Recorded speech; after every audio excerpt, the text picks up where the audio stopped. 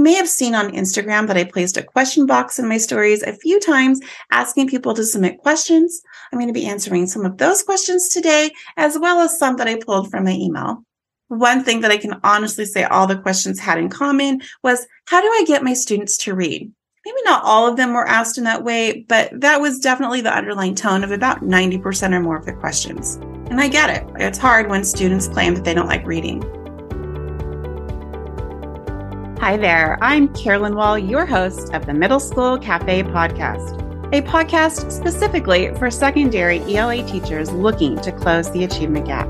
I'm a 20-year veteran teacher who still loves being in the classroom. Tune in each week as I reflect on my own teaching experience to bring you lesson plans, strategies, and stories that will help you develop your students as readers and writers. So grab your notepad, a cup of coffee, and join me each week as we dive into all things ELA. Here we go. Hello, and welcome to the Middle School Cafe podcast. I'm your host, Carolyn Wall. As I sit here thinking about summer and creating my to-do list, I can't believe this podcast has hit 30 episodes already. What started as a small dream a few years ago is now happening. And I'm thrilled that you're here, and I'm thrilled to be able to share my love of teaching and my love of reading with you. If you're enjoying the podcast, could I ask you to do me a favor and share it with a teacher friend or go and leave a review?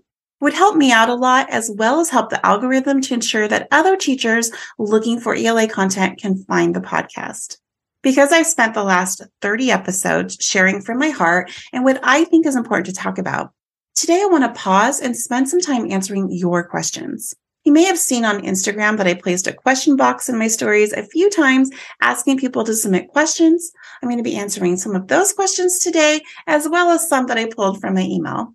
One thing that I can honestly say all the questions had in common was, how do I get my students to read? Maybe not all of them were asked in that way, but that was definitely the underlying tone of about 90% or more of the questions. And I get it. It's hard when students claim that they don't like reading. My biggest piece of advice today is to do what you believe is best for your students. I'm going to provide you with some suggestions today based on my own experience, but you know your school, your students, and your district's expectations better than I do. My goal here is to provide you with some ideas when you're feeling stuck or just looking for a place to start. So let's jump into some questions. Question number 1 says, I feel like there's so much to do that I already feel I can't cover everything. Giving students time to read is important. How much time should I devote to reading in class? Well, you're definitely right. There is always so much to do. I can't ever remember a year where I thought I had enough time to teach all the things. One thing to keep in mind is that no matter what you do, there's always going to be more. So don't stress yourself out trying to get through everything, because it just simply isn't going to happen. Instead, focus on what you can get through and teach it well with purpose and depth. How much time you devote to reading in your class really depends on how long your classes are and what time of year it is. My goal is to read 20 minutes a day every day, but that's definitely not where we start. I have 50-minute classes and choose to devote as much time as possible to reading in class. If reading is something that I want my students to value, then I have to show them that and provide them the time to do it. If I don't prioritize reading for my students, many are never going to choose to do it on their own. So in the beginning of the year, I start with just 5 to 8 minutes of sustained reading time every day. That's everyone reading for the entire 5 to 8 minutes. This can sometimes be the hardest part of the year, as many students didn't do any reading over the summer. So they have to relearn what it means to read in class. And I stay with this 5 to 8 minutes for as long as it takes, because this is key. What I mean by this is that every day I set 5 to 8 minutes aside and everyone just reads. Because if I try to increase the time, I'm going to lose them and send the message that it's okay if everyone's not reading, I'm going to move on anyway. So if it takes the entire first month of school to get everyone reading for 5 to 8 minutes a day, it's worth it. Once we have everyone reading, I gradually increase the time until we can read for 20 minutes a day. I consider 5 minutes, 10 minutes, 15 minutes milestones. So once I get everyone to that point where they can read for that full time, I stay there for a little bit and then I increase the time. I don't make huge jumps. I might go from 5 minutes to 8 minutes, 10 minutes to 12 minutes, 15 minutes to 18 minutes, and just gradually increase it. I don't usually get to a full 20 minutes until sometime in November, even sometimes in December. So keep working at it. A lot depends on your students and the grade level you teach, but don't give up. Also, if you're getting pressure from your admin to keep reading time in class short, don't think you can't do it. Don't think there's not enough time. If you can devote even 10 minutes a day, a few times a week, it has the potential to improve students' connection with reading. All right, question number 2. So many of my students hate reading. Oh my goodness, how many times have we heard that? So many of my students hate reading. I find that silent reading time becomes a behavior nightmare for me. What advice do you have for students that refuse to read in class? This question or a form of this question comes up all the time, even in our discussions at school. It is amazing to me how many students need to use the restroom or get a drink of water, or need to go to the nurse or the counselor, or they need to go call their mom, or any number of things when it's reading time. Remember that these are learned behaviors for getting out of work. I work really hard at the beginning of the year to help students unlearn these behaviors and set the tone for Reading Zone. Just like in the previous question, I start slow at the beginning of the year, setting expectations. I go over the expectations with students. I create an anchor chart so that the expectations are visible, and then we practice. This is also why we start with just 5 to 8 minutes. If I try to jump into 20 minutes right away, I can see how it might be a behavior nightmare. Because we're starting with this 5 to 8 minutes of reading a day, most students can manage their behavior.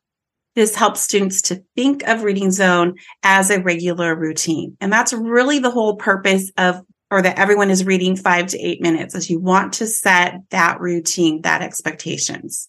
So some things that I include on my behavior anchor chart is that everyone must have something to read. At the beginning of the year, especially, I allow my students to read pretty much anything, a magazine, an ebook, a regular book. I might even allow them to use an audiobook from our school's online library. My goal here really is just to get them used to the routine and the expectations. The second thing on my anchor chart is once you pick a spot for the day, you need to stay there until the end of Reading Zone. I personally allow my students to sit in a comfortable space around the room. If you're not comfortable with that, then simply have them sit at their assigned seat. However, I would encourage you, especially if you teach 8th grade and older, to at least allow students to work towards earning the opportunity to sit where they want during Reading Zone. It will help them to see reading as a more enjoyable activity. I know that's easier said than done, and I know that it's all kinds of behaviors that come with sitting where students want. Number 3, which I think is a really important life skill for them, not just Reading Zone, is to be aware of the things that distract you. Let's face it, there's always going to be distractions.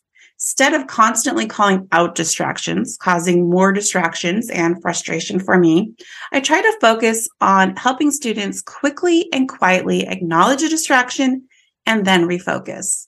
For example, if an office aide comes in to bring a note, the typical reaction from students, especially at the beginning of the year, is to look at the door, engage with the office aide, and then ask, is the note for me? Is the note for me? Instead, I teach them that if they're distracted by the door opening, quickly take a look, take a breath, and then refocus on your book. This also works if you have a student causing a distraction. Teaching students to acknowledge the distraction and refocus helps students to build stamina for reading or stamina for a specific task even, and takes the attention away from whatever's causing the distraction. If I just ask my students to ignore the distraction, I think it just entices them even more to be distracted by whatever's going on. I also want my students to be able to self-assess how they spend their time. So once I've introduced the expectations and we've practiced, I also introduce a rubric. No, I do not grade my students on independent reading, but students understand rubrics. So while we're in the initial phases of building reading stamina, I ask my students to self-assess how they use their time. The rubric asks them to think about each of our expectations and score themselves from 1 to 5 on how well they personally met the expectation. This forces students to think about their own behavior And it provides an opportunity to review the expectations daily without me having to constantly review it with them. Having clear expectations for Reading Zone and a way for students to self-assess how they use their time will help students stay focused and will eliminate some of the minor disruptions in class. I have a free poster that you can print and use with your class with some Reading Zone expectations. I'll add that to the show notes. I also have a resource in my TPT store that will help you and your students build reading stamina at the beginning of the year, so you can look for that link if you are interested. The next question is similar to the one that I just answered, but has a slightly different focus. This question says, how do I get students to engage with reading when they hate it and don't understand it? If a student tells me that they hate reading, I know they just haven't found the right book yet, or they have had a negative association with reading due to their abilities or lack of positive exposure to reading, or because they're being forced to do something they don't want to do. Much of getting students engaged in reading is helping them to relearn what it means to be a reader. Reading should be seen as something fun and enjoyable. This starts by teaching students how to find just right books. This is a key component to getting students to read. After all, how engaged are any of us when it comes to tasks that we don't want to do? Helping students find books that they can relate to will make the task of reading more fun. Students who are traditionally considered reluctant readers are typically reluctant because they're afraid to engage in a book because it's hard for them, right? That makes sense. So how can I offer books to them that takes away that feeling of intimidation and overwhelm? Here's a couple of suggestions. First, use graphic novels. Graphic novels are a great place to start because they're perceived as being easier. Many students are willing to engage in a graphic novel because it has pictures, and each page has limited writing. Students can get through a graphic novel faster, which helps them to feel successful. And once they taste the success of finishing a book, they're more likely to pick up another one. There are many novels that also have a companion graphic novel, so this is a great way to introduce a novel to students. Get them to read the graphic novel first, and then when they get to read the novel, it's easier for them to comprehend. If your school requires you to read specific books, look to see if that book has a graphic novel and introduce that first. Books in verse can also be an easier sell to reluctant readers because, just like graphic novels, they are perceived as being easier. There are less words on each page, and students can get through the book quicker. That doesn't mean that it has any less value, but the students can get a quick win and overcome the I hate to read mindset. You can also use audiobooks. Audiobooks are a great thing to entice students to read. Allowing students to listen to a book while following along with the actual paper book has been proven to increase comprehension. Not passively listening while they're doing something else, but actively listening and following along. And don't forget to talk about abandoning books. Sometimes students don't want to commit to a 300-page book. That seems impossible to some of them. But if they know that it's okay and acceptable to abandon a book, they may be willing to try it. I ask my students to try any book they want and give it at least 50 pages to decide if they don't want to read the book. I never discourage a student to return a book and pick a new one. If they do it too often, then we'll have a conversation, but I do want them to find a book that they're going to enjoy. I don't want them struggling through a 300-page book that they don't like. You know the saying, we're better together? I say it a lot, and it holds true for getting students to read. If a student doesn't believe that they're a reader, it can sometimes be helpful to pair them up with another student for partner reading. There are two ways to approach this. Let students of similar reading levels pair up and choose a book to read. Then they can sit together and take turns quietly reading to each other. It helps each other to get through the book, and it increases their comprehension. Or another option to partner reading is to have two students read the same book separately on their own, but then allow them time to discuss the book each day. The end of Reading Zone, give them a couple of minutes. This will help encourage them to read, to keep moving them forward in the book, and it will improve their comprehension because they're talking about it. I want to do what I can to provide positive reading experiences to the students that claim to hate reading. Usually, once I can get students paired up with the right book, then they're going to keep going on their own. All right. Our next question says, the non-reader students have no, and no is capitalized, the non-reader students have no idea what kinds of books they like or how to find books they might enjoy. What are some ways to help them? Definitely. Well, there have always been students that have no idea what they like to read. I've noticed an increase in students in my own class over the past few years that have no idea where to even begin.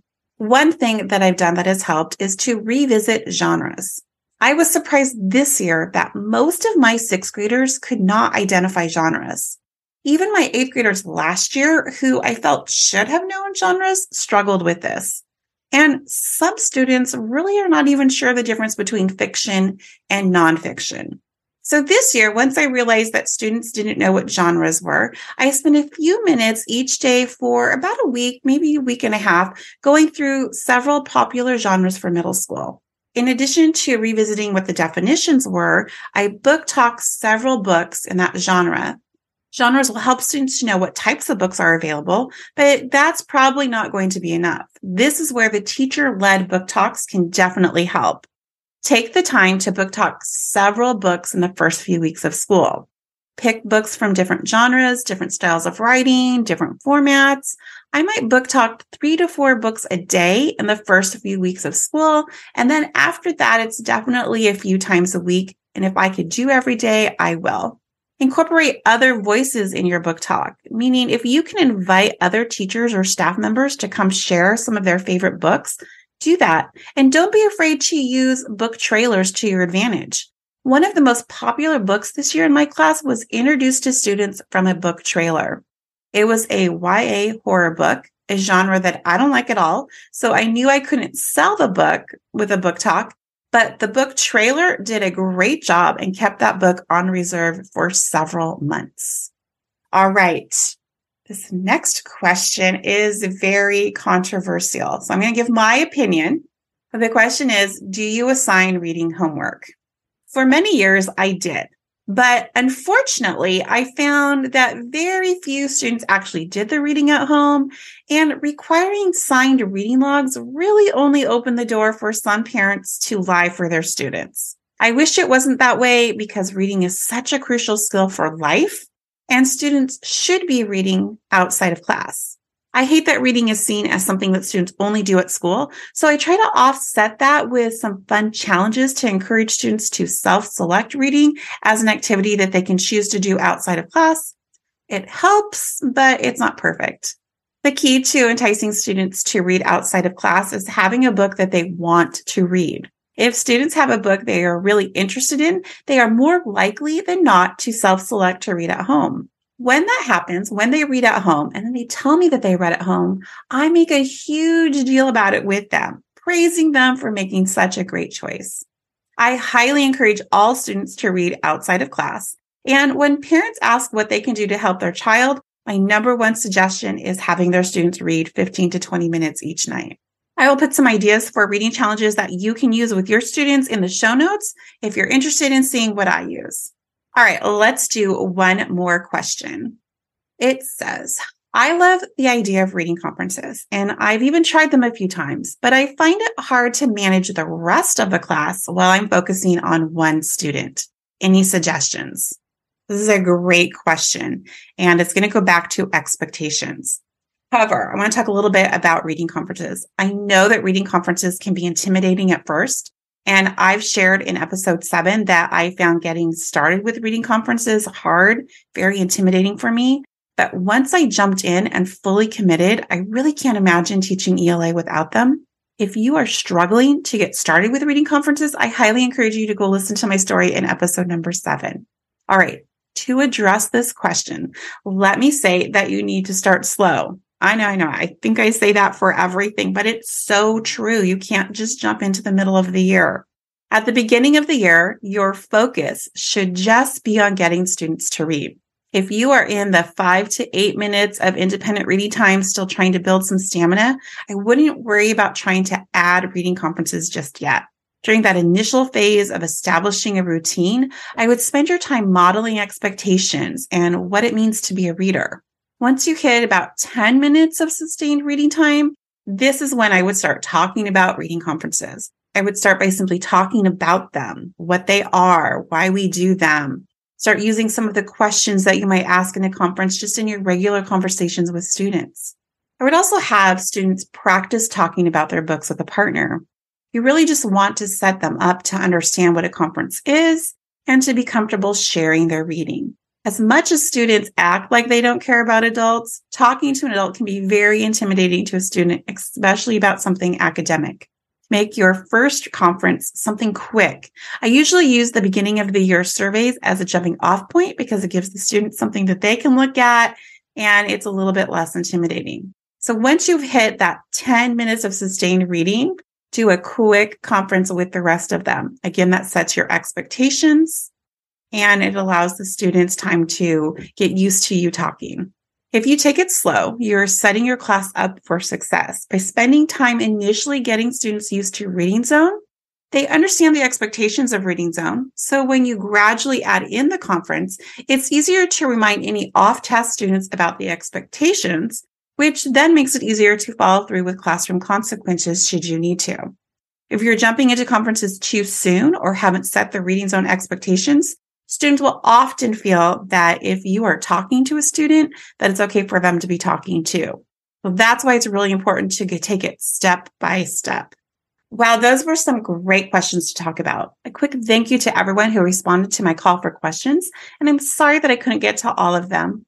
I thought this was really fun, however, so I'm thinking that maybe we'll be doing another Q&A episode in the fall when everyone's back in school. One of the goals I have for the podcast is to be a place where teachers can find relevant professional development, to be able to talk about the things that are happening in our classes right now. I've been working for a while now on a summer series that I know you will see as relevant professional development. One of the things I advocate for is collaboration between teachers, especially teachers that are still in the classroom. This summer, I've invited 7 teacher friends to be guests on the podcast. They will be sharing with you valuable information from getting students excited about reading to how to differentiate to meet the needs of today's student and so much more.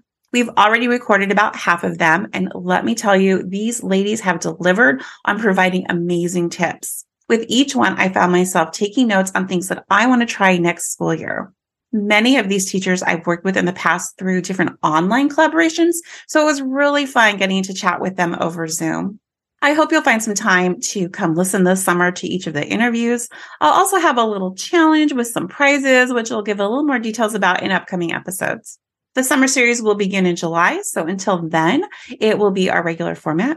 Next week, I'll be talking about some of the things that I'm personally working on this summer to hopefully make next year's classes even better.